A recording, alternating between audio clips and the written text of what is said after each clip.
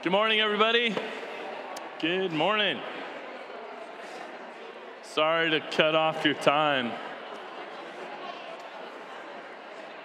Nice. You know what? Just hang out. It's all good. We'll just take some time and hang out this morning. Good morning. If you guys are new with us, my name's Chris. I'm one of the pastors on staff here. And just from the bottom of our hearts, we are just blessed that you guys are here this morning. I wanted to start out this morning giving you guys an update with regards to our building. As some of you know, we've been in the process of purchasing a building downtown on 7th and Wallace. And so I think we have a picture of it just to give you some context of what building it is. Somewhere. It's all those buildings. And yeah, you guys don't know that we literally just bought downtown Coeur d'Alene. So yeah, it's cool. There it is. Yeah, the Social Security building. Since January, we've kind of been in process on this building and jumping through all the hoops that we had to. And then we had 5 things that we had talked about at our last family meeting that we were just kind of waiting for the Lord to either open or shut. And it looks like he's opened all of them. So this last week, we had our meeting, our public hearing with the City Planning Commission Board. And we got approval for our special use permit, and that was kind of the last big thing that we were waiting on. So now it looks like the building should close June 15th, and we're going to throw a massive party downtown Coeur d'Alene on June 15th. So we're really excited. So what a cool thing. So anyway, that's just an update for those of you that are wondering what's going on with the building. If you guys would turn with me to Matthew chapter 13, we're going to camp out in verses 44 through 52 this morning. Also, if you're new with us, just to kind of give you a little heads up on how we handle our messages, we have been working through the book of Matthew for like the last year and 3 months, just plowing our way through it verse by verse. And so this morning we find ourselves in this series of parables in Matthew chapter 13. Sorry, I'm losing my voice. I yelled too much at the last service. My voice is gone.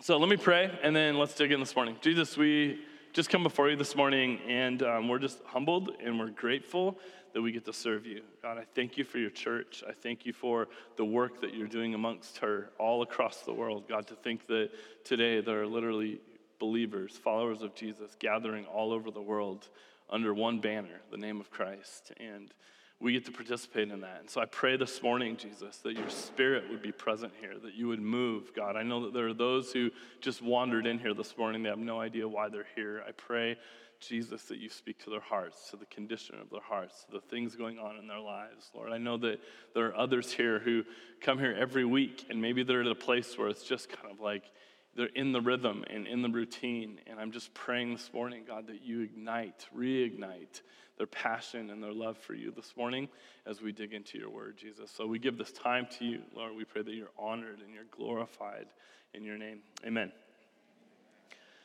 So we're going to be talking about the kingdom of heaven a bit this morning, as Jesus has been talking about that throughout the book of Matthew. Matthew highlights this much. And one of the things I was thinking about this week is how cool is it that even as we'll see in this parable this morning, that the kingdom of God is both something that we find and it's something that pursues us.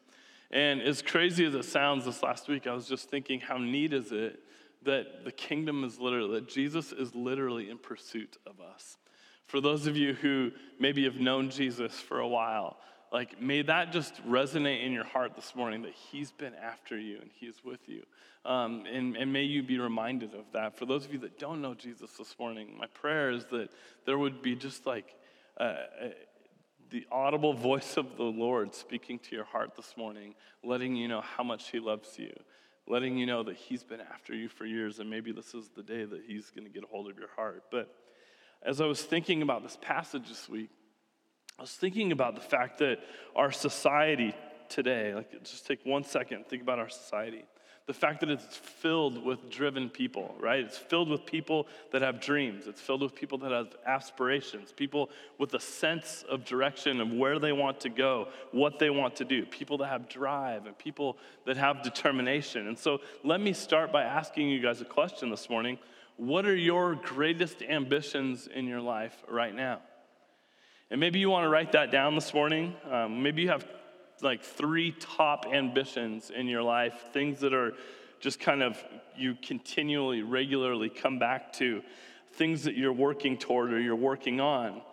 And I want to take a second, and I want to give you the opportunity to think about those. What are those ambitions in your life? Write them down this morning if you want to, but take a second and just think about that. 1 second.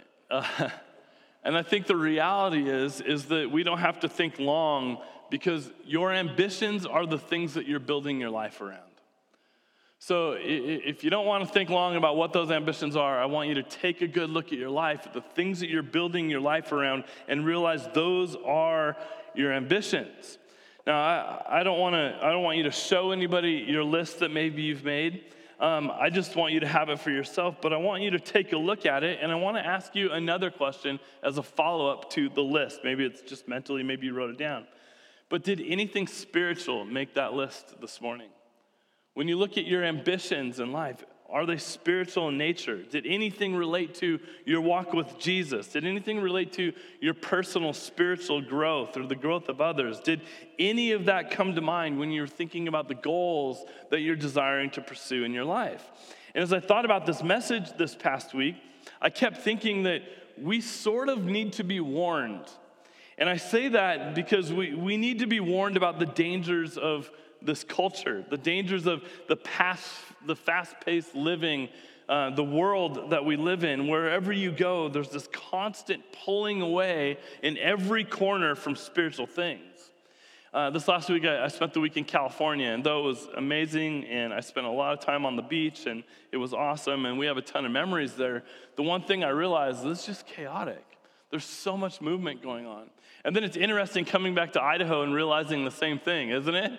That is chaotic.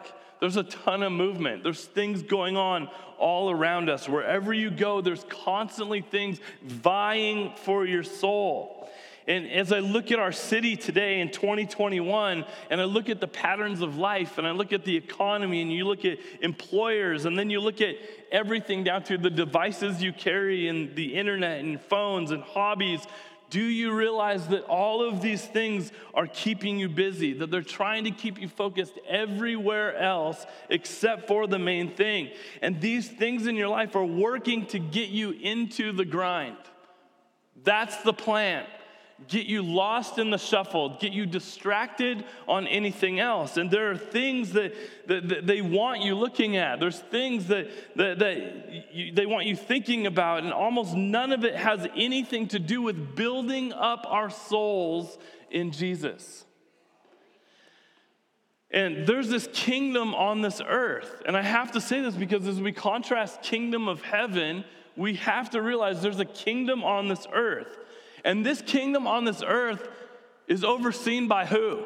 The evil one. Satan has the throne on that kingdom. And what's interesting is that kingdom desires to do what? Pursue your soul. To pull you away from the one who created you. And that kingdom is ruled by Satan. Again, he will stop at nothing less than getting you to pursue even the seemingly amazing things in your life that will cost you your soul. He wants your time and attention. And whether we consciously know it or not, the reality is that many of us are selling all that we have, and this is figuratively speaking. You're selling all that you have in order to gain what that kingdom on earth is offering you. But as we dig into this passage today, I want you to listen to what Jesus has to say about the kingdom of heaven, his kingdom. And as he continues to tell these parables to his disciples here in Matthew 13, I want to preface it with this. Jesus has begun to speak in these parables. The parable is a story, and as Josh had talked about last week, is so eloquently he put it. But the power of a story in our culture is huge today. Almost anybody with a message is trying to sell something. And what we realize, if you come from any sort of a marketing background, is that there is a power in a story, and most products are trying to sell their products by communicating stories to you. For the most part, flashing a picture in front of your face and hoping that you rush out to buy that thing does not work anymore. What you want to know is who made the product, who developed it. You want a glimpse into the lives of the people that manufactured the product. You want to know where the money from the product is going. Are there other things that that product is supporting? And so we're convinced not because we're told that we have to go buy something. We're convinced when we're communicated to about why we should have it and what purpose that thing serves in our life. So story is huge in our culture. But as Josh stated last week, these parables, these stories that Jesus begins to tell are way more than just a collection of facts. There's depth to them. There's meaning to them. Jesus was this amazing teacher. He knew that talking in parables would, one, be easily remembered for those that were listening, and two, that it would take some thought and contemplation for people to hear and then to begin to understand and put into practice what it is Jesus was saying. And so for the culture that Jesus is speaking to, it wasn't necessarily anything new to talk like this. The Jewish culture would have been somewhat used to this method of teaching that Jesus is using, but through story. But Jesus knew that talking in parables would, for some of them, give them greater understanding into what he's saying, but for some, that it would just flat out confuse them. And as Jesus teaches about the kingdom of God, he begins to use parables to help bring understanding to common people by using these real life scenarios to help explain or paint this picture of the implications of the kingdom that he's talking about. And so I want you to sit back and listen to what Jesus has to say about the kingdom of heaven as he tells these parables or stories. Matthew 13, verse 44. Are you guys good? All right. 44.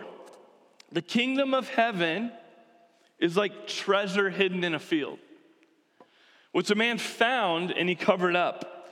Then in his joy, he goes and he sells all that he has and he buys the field. One of the things to understand here is that there were no banks as we know of banks at Jesus' time. So burying treasure wasn't something that was necessarily uncommon. Later in Matthew 25, Jesus tells this parable of the talents. And in this illustration, he talks about this wicked and lazy servant that takes his talent, which was an amount of gold or an amount of silver, and he buries it in the ground. And you still hear stories today about people that are burying their treasures in the ground, finding everything from gold coins to $100 bills buried in the ground. Anybody here read that story recently about the dude that found the septic tank in his backyard? Did anybody see that?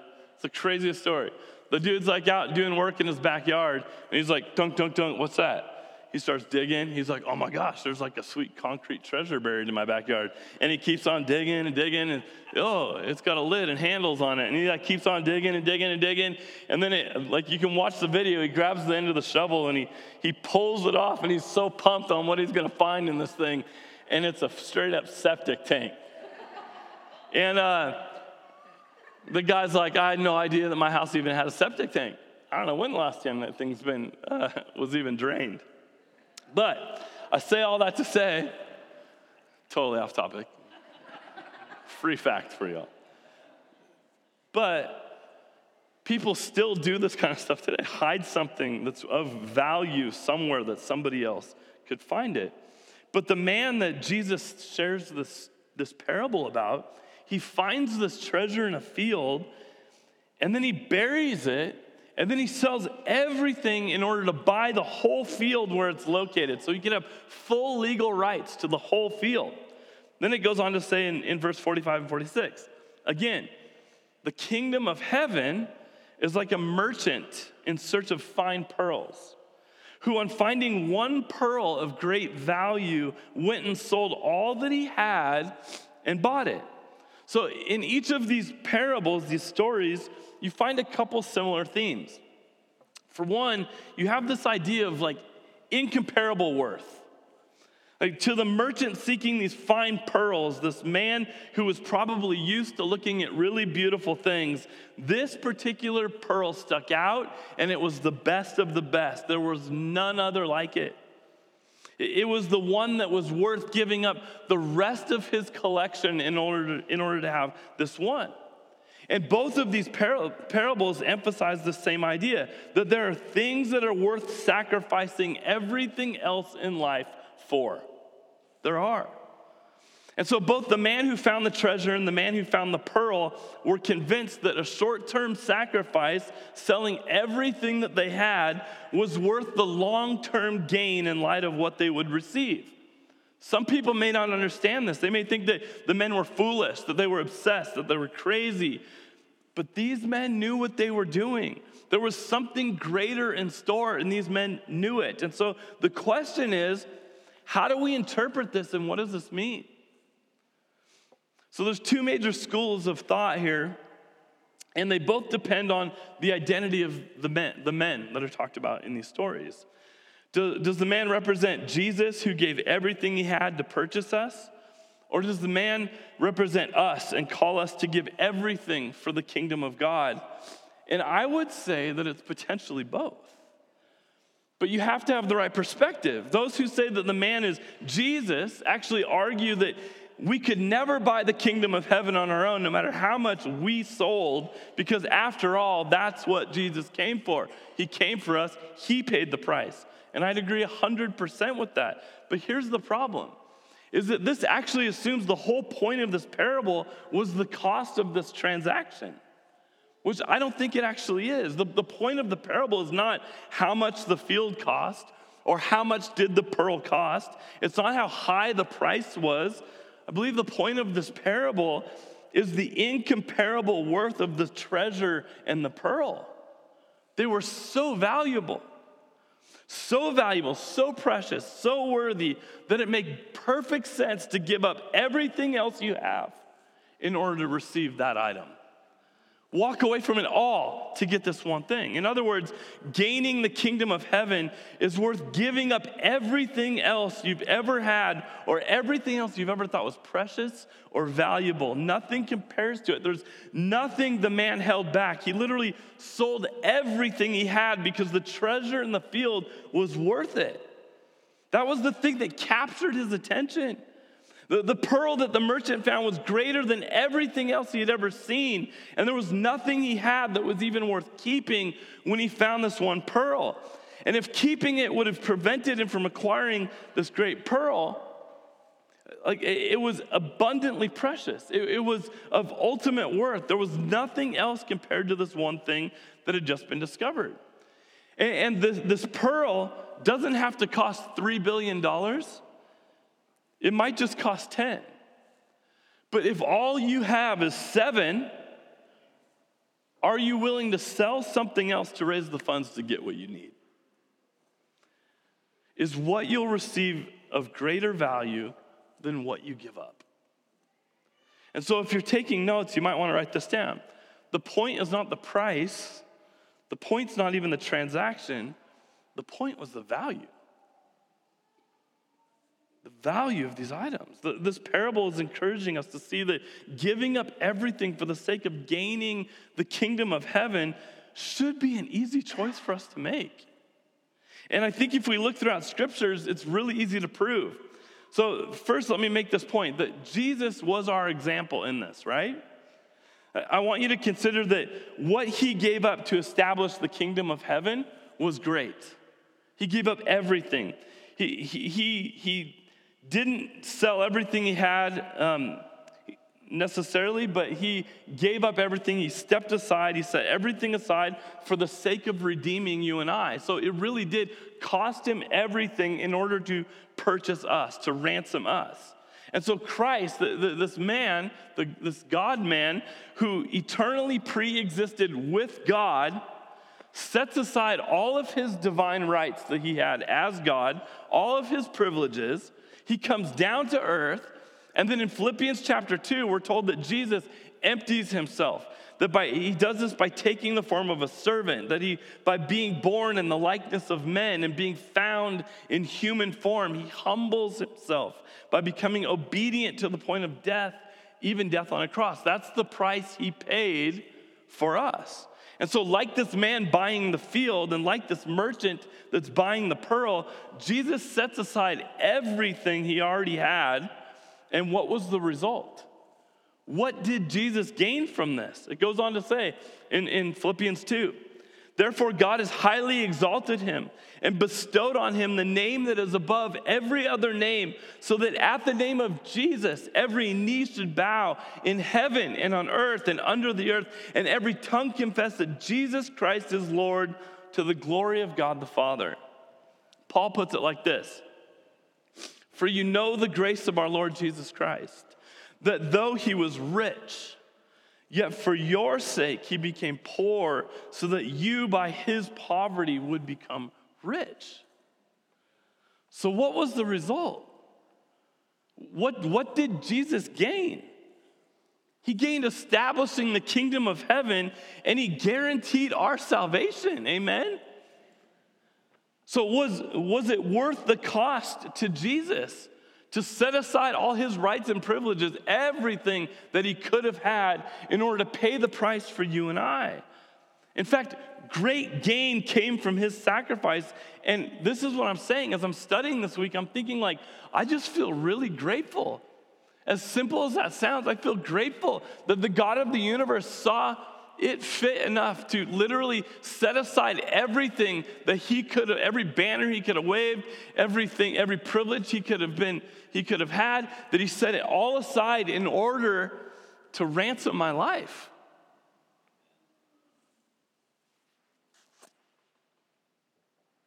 Peter says in 1 Peter 1:18, you were not redeemed or ransomed, listen to this, with corruptible things like silver or gold. Meaning, Jesus didn't go pay your ransom with gold or silver items on this earth, material things. Goes on to say, but with the precious blood of Jesus. A life literally paid that ransom for you. There's no doubt that our salvation was purchased by Jesus. He laid down everything for us. But I also want you to notice this, Matthew 13:44. If we go back there, the kingdom of heaven is like treasure hidden in a field, which a man found and then he covers up. And listen to this. Then in his joy, he goes and sells all that he has and he buys that field. Like selling everything to buy the field and gain the treasure bought the man what? Joy. It brought him joy. Not because of the price that he was going to pay, but because the worth of what he was receiving.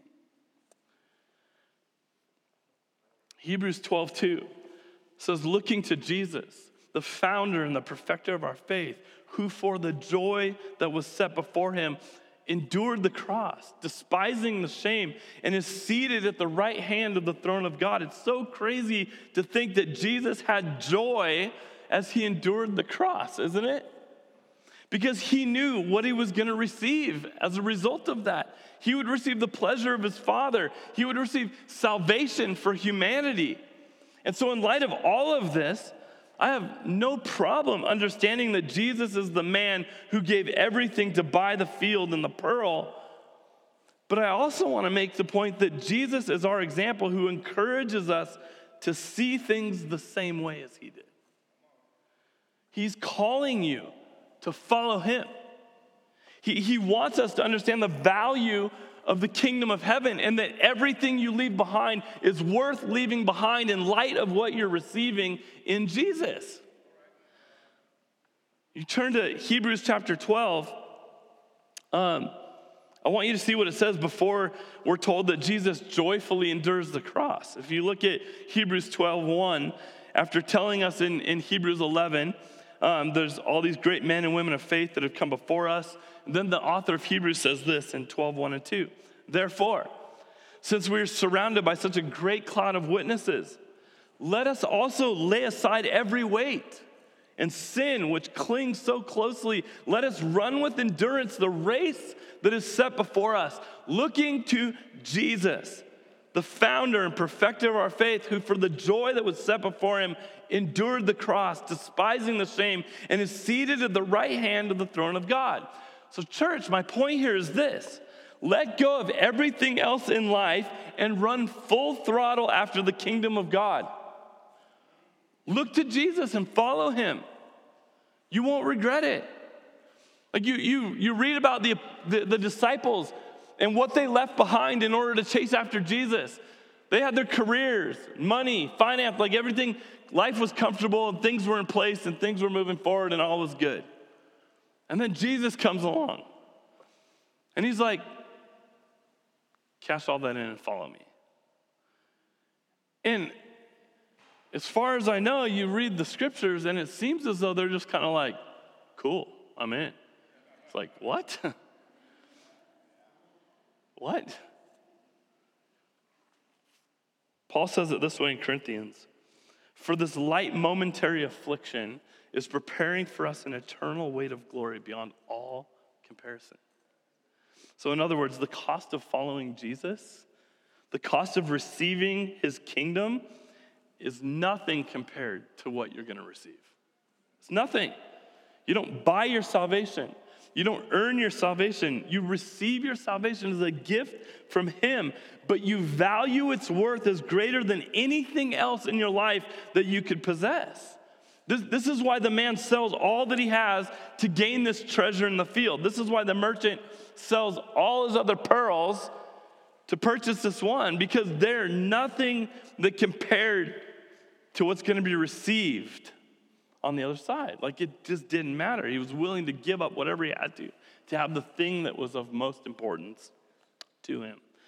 Question for you, like, do you agree? Do you see the value of the kingdom of God? Do you believe that God has a more exceeding and eternal weight of glory for you? And follow-up to that is, does that excite you? Like, it gets me amped. Do you want that? Do you see the joy that's set before you? Matthew, this man who's writing all of this down, certainly saw this. You remember back in Matthew chapter 9, we read that Matthew was a tax collector, that he had this great job working for the Roman government, that he made great money, had a house, life was good. One day Jesus walks by, looks him into the eyes, and Jesus says, "Follow me."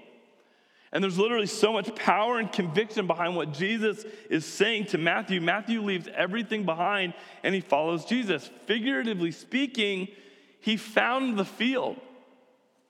He found the pearl. He found the thing that was worth more than everything else he had. And so he gave it all up and he chased after Jesus.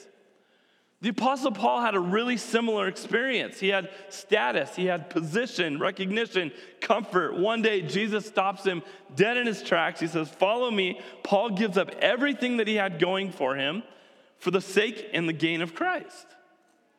Like, there was nothing worth holding on to in light of what he was receiving. Paul later says in Philippians 3, "But whatever gain I had, I counted as loss for the sake of Christ. Indeed, I count everything as loss because of the surpassing worth of knowing Christ Jesus my Lord." And listen to this. "For his sake I have suffered the loss of all things and count them as rubbish in order that I might gain Jesus." So let me ask you this question this morning. Does that sound like a dude who was willing to sell everything else that he had in order to buy a field where he had found a treasure? I think so. Does it sound like a merchant who was willing to sell every other pearl he had for the sake of this one pearl in front of him? Again, the point of this parable is not the cost of the transaction. It's the worth of the treasure and the pearl compared to everything else in your life. But not everybody sees the value of the treasure or the pearl. Not everybody is willing to say that the treasure or the pearl is more valuable than everything else. And I'm going to be real with you this morning. You live in a world that is constantly trying to stack everything up to Jesus to distract you from Jesus. It's happening. And the sad thing is that even in good old North Idaho, the place that I grew up, I don't know if you guys remember the days when downtown Coeur d'Alene was the ghetto, but there was a time. And you buy houses for $40,000 downtown Coeur d'Alene. Those days did exist. And obviously that doesn't exist anymore. But my fear for our city, for the believers in our city, is that we will get so caught up in seeing green and seeing dollar signs and seeing the opportunity in all the amazing growth that's happening. I mean, it is cool what God is doing here, don't get me wrong. But if we get caught up in all the junk that the enemy has literally laid out to distract you and pull you away, you will stack up all these other things. You will build your life around all of these other things. And one day you will go, what happens when all of that crashes down and I have nothing left? Because it won't last.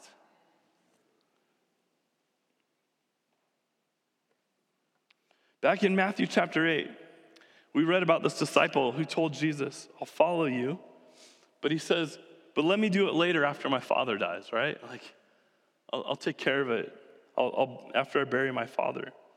And more than likely, he's using this as like a figure of speech, sort of like saying, following you sounds like a good idea, but I've got a lot of other things going on right now. Like, let me get these things taken care of, and then let's see what I can do, Jesus.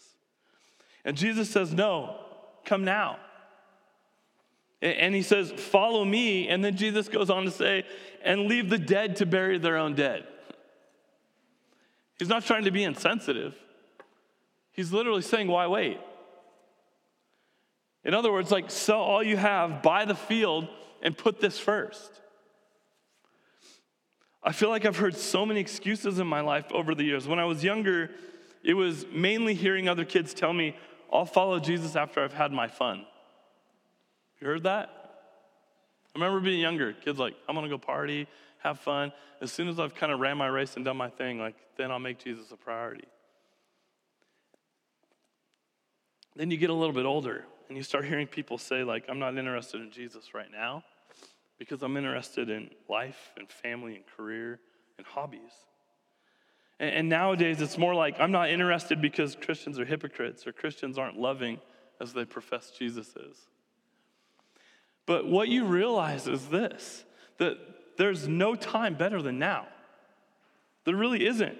You'll always have excuses or reasons to delay and to push it off. And at the end of the day, what most people are most fearful of is making a commitment and having to walk away from other commitments they've made in order to make the commitment the priority. And what I'm finding is that this is why hitting rock bottom is so amazing, isn't it? It's amazing, actually. This is how God redeemed some of the most catastrophic events in history. Some of the worst experiences in your life was the enemy coming against you and taking you out, and then Jesus redeeming that thing by saying, now I've got you at a place where nothing else matters anymore, and the only thing you know that is stable in your life is me. Because when our security and our valuables, when they're taken away from us, it actually puts us in a place of then wondering, like, what's solid? What can I reach for? And then we start looking at Jesus. And many of you know the story of the rich young ruler. He comes to Jesus and he asks, like, what do I need to do to inherit eternal life? And Jesus tells him, sell all that you have and give it to the poor and follow me. And it says that the man went away sad because he had so many things. The man who discovered the treasure in the field had a lot of things too, I guarantee you. The merchant who found the pearl had a ton of other pearls. The man and the merchant saw the greater value of this discovery. They were willing to part with anything else in their life for the sake of getting what they found, but sadly, the rich young ruler was not willing to do that. So what about you? Are you trying to get as much of the world as you can with one hand and hold on to Jesus with the other? I've done 30 funerals probably in the last 10 years of my life. And when I would sit down with families, I'd ask them about the person's connection to the church. Like, are they believers? Or are they connected to the church? Do they have friends? Like, how active were they in the church? And so many times I'd be told, well, they said they were Christian, but they weren't very active in the church, so they didn't talk much about their faith. And you just think like, oh, that really sucks. And then I've participated in services before for people who everyone knew Jesus was at the center of their life. Like they weren't afraid to talk about it and tell everybody about it. Everyone knew that they had found the treasure. Everyone knew that they had found the pearl. And I want to encourage you this morning to live in such a way that someone can preach your funeral well. If you found something so valuable, doesn't the world have to hear about that? If it means that much, people will know you, that you're a follower of Jesus, not by the church you attend, but by your profession of Jesus, by how much you value the gift that you've been given. Do you value the treasure? Do you value the pearl? Valuing the kingdom of heaven and your place in it above everything else in life is the cost of following Jesus. And so I want to ask the hard sort of probing question here. What are the things that you won't give up to get more of Jesus? What are they? What's filling your hands so that Jesus cannot today? To reference another parable, are there cares and concerns growing up in your life that are literally choking you out? Are there things that are smothering your soul, things you won't give up for the sake of receiving more of Jesus? Have you acquired a big enough pearl yet? Are you satisfied with everything you've got? What do you do with the hard things that Jesus says, like Matthew 10:37, whoever loves father or mother more than me is not worthy of me. Whoever loves son or daughter more than me is not worthy of me. Whoever does not take his cross, follow me, is not worthy of me. Whoever finds his life will lose it, and whoever loses his life for my sake will find it. Does that sound anything like the guy that goes and sells all he has to buy the field? It does to me. And you know what's crazy is that Jesus can say hard stuff like this because Jesus knows the value of what you're being offered. He knows it. He knows the kingdom of heaven is better than money, which is gone before you make it. Biden bucks are already cash, right? You had them, they're gone. It's better than your job. It's better than a house. It's better than vacation. It's better than a car. But do you realize that the kingdom of heaven, which Jesus is inviting you into, is more valuable than your sense of identity? Whether you get that from your sexuality, from your accomplishments, or anything else, do you believe that getting the kingdom of heaven is better than getting riches or rank or revenge? Are you captivated with the Savior and his kingdom? Or is this all just something that's tolerable? You can go along with it, but it's not really worth getting crazy about. And I'd argue that's been our problem for a long time. I'm not willing to get crazy about it, but yet the Bible's littered with people who were. I'm just like, how do we get off thinking that we have the easy route? So Jesus is making this point, that it's worth getting crazy about, that what God is offering you in the kingdom of heaven is of greater value than the sum total of everything else in your life. So I'll end on this and invite the worship team up. The last parable he shares is this, and it's a harsh reality. 13:47. Again, he says, the kingdom of heaven. So what has he likened the kingdom of heaven to up to this point? A treasure in a field, a merchant going out looking for pearls.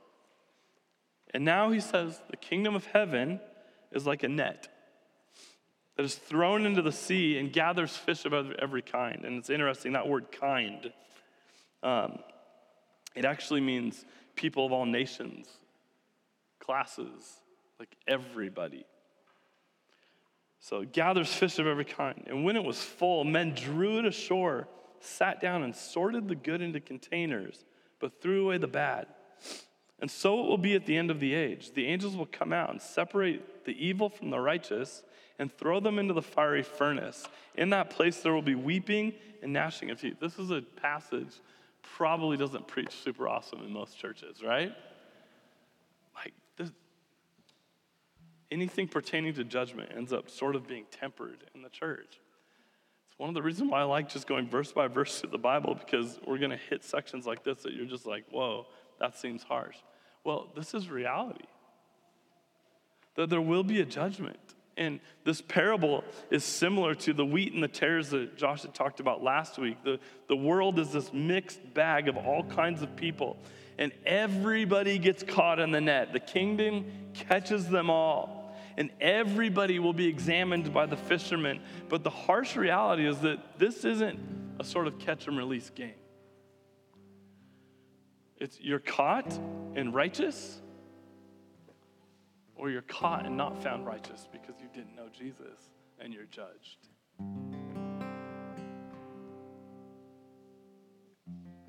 And the reality is that there is an eternal place that exists that is separate from God. And if you're counted worthless or evil, you don't just get released back into the lake. And I know it sounds like the hellfire and brimstone message, but Jesus lays it out, man. There's a way. I'm the way, the truth, and the life. Nobody comes to the Father except through me. He is it. And Jesus is actually giving you the choice this morning. He is who makes you righteous. He goes on to say in verse 51, have you understood all these things? And what do they say to him? Yes. Have you guys understood all these things this morning?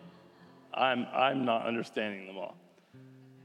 And they say yes. And he says to them, therefore, every scribe who has been trained for the kingdom of heaven is like a master of a house who brings out of his treasure what is new and what is old. What does this mean? If you own a house in here, or you rent a place, or you're the master of a house, there are times when you have guests over, and you may go grab an old item. Like some people go grab their high school photo.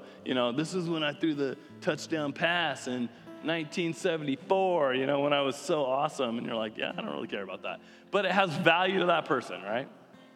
So like people come over to your house, you go grab the old stuff, and you're like, check this out. This thing's valuable to me. I just want you to see this.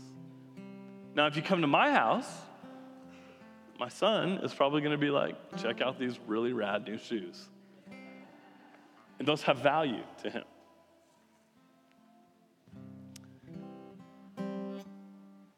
So both the old things and the new things have value. And we often want to show both of them off. And everything that Jesus was telling them fit with the things that they had learned from the Old Testament. There was value in the Old Testament law. And the people that Jesus is speaking to should have had the ability to see how Jesus was fulfilling God's promises and his prophecies. They should have been able to proclaim the kingdom of heaven from the scriptures that they already knew, while also being able to sort of explain them with new insights as Jesus did. And notice how in the book of Matthew, as we get to certain sections, you read through the gospel, and you see Matthew quote the Old Testament time and time again, and he says things like, this was to fulfill. And so he's always pointing us back, like this is actually in fulfillment of this. And what's interesting like Bruce is leading a class right now on Thursday nights where it's called God's Big Picture, and we're trying to teach people to see the thread of Jesus throughout the whole Bible, from Genesis to Revelation. Because unfortunately, most of us were raised in churches that did a really good job always teaching us the New Testament, but sort of walked away from the Old and didn't acknowledge the fact that Jesus is littered all throughout the Old Testament. The New Testament is exciting because of what the Old Testament says about the one who's to come, and Jesus fulfilled it. It's amazing. And so for all of us today, we should be able to see Jesus in the Old Testament and the New.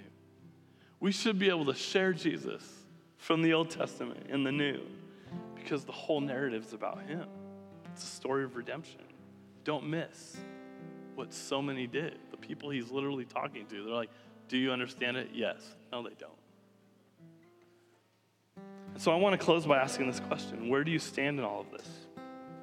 Do you see all that Christ has done for you? Do you understand and value all that he offers you? Are you captivated by Jesus? Is his kingdom worth more to you than anything else in this life? Or is something holding you back?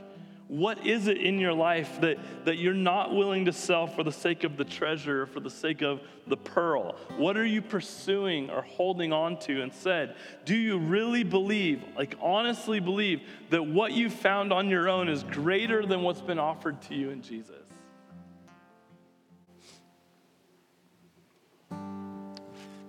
I'll end with this. One of the amazing things about this passage, you look at these parables, and I don't know about you, but did you notice how the treasure and the pearl were found? Like the treasure was almost found by accident. The man wasn't a treasure hunter. He's out in a field and he finds this treasure. And then his life is like immediately interrupted because he finds this thing. And then now all of a sudden he's like, I got to bury this thing back up. I got to go buy this field so I could have that thing that I found. The merchant, on the other hand, was on the lookout. He was searching for something bigger and better and something more. And so I'll leave you with this. I think there's a couple different people in the room this morning. There's some of you that you know Jesus. Maybe you found him by happenstance, wandering through the field, and it was a shock. You weren't even ready for it. You found Jesus. Maybe some of you in this room found Jesus because you went out seeking. You were reading, asking questions, devouring scriptures, seeking it out, and Jesus met you there. On the other hand, there's another person in this room that some of you are the ones here seeking today. You've been reading, asking questions, trying to figure it out. Some of you stumbled into this place this morning, and you sort of found the treasure. All of us leave here today with the responsibility to look Jesus in the face and say, what are we going to do with him? Are we going to believe that he's the way, the truth, and the life? There's no other way to the Father except through Jesus. And if that's the case, are you willing to bet the farm on Jesus this morning? Are you willing to do that? So I want to pray with you. If you'd bow your heads. Maybe you're somebody who's here this morning who's looking. You're seeking. And I just want to remind you this morning that he's here. You don't have to look any further. The King of Kings and the Lord of Lords, the one you've been waiting for, is here. Some of you didn't even know what you were walking into this morning, and you're sitting here like, I don't even know what this is about. Like, what? I have to give everything to follow? Like, does that mean I got to go sell my house and quit my job and yada, yada, yada? But what I'm saying this morning is like, what you're going to receive is more valuable than anything you could ever give. And are you willing to cash it in to follow after him with all you have? Let me pray. Jesus, I thank you so much for each person in this room. I pray, God, your hand upon their lives. I pray, Jesus, as we leave here, that we would be a people that don't hoard this gift, that we would not be a people that talk about it amongst ourselves and in the holy huddle, but sort of keep it to ourselves and never share it with the world. And I'm just praying, God, for our church, that you divinely, supernaturally empower us, Lord, that you'd move through us, that your Spirit would literally take us from this place, that we would be the megaphone communicating the gospel of Jesus, this kingdom of heaven, to the city that we live in. And I pray, God, for miraculous things to come. I pray for opportunities that we never thought imaginable. I'm praying for those that are in this room this morning that know they came here this morning, knew that they were feeling the sense of like this hole in their heart, like there's something missing. And they've reached for so many things. They've elevated so many things. They've built their life around so many other things, only to find that as they had those things and they stacked that deck, it still wasn't enough and it still came crumbling down. And they're here this morning and they're like, what's next?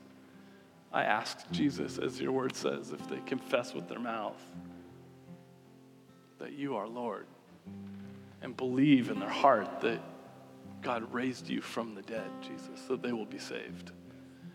And very simply, I ask this morning, God, that they would cry out to you, Jesus, save me. Come, Lord Jesus, come, save me. And I thank you for your grace. Grateful this morning, God, for the work that you've done in my life and so many others. And I pray you'd go with us as we leave this afternoon in your name.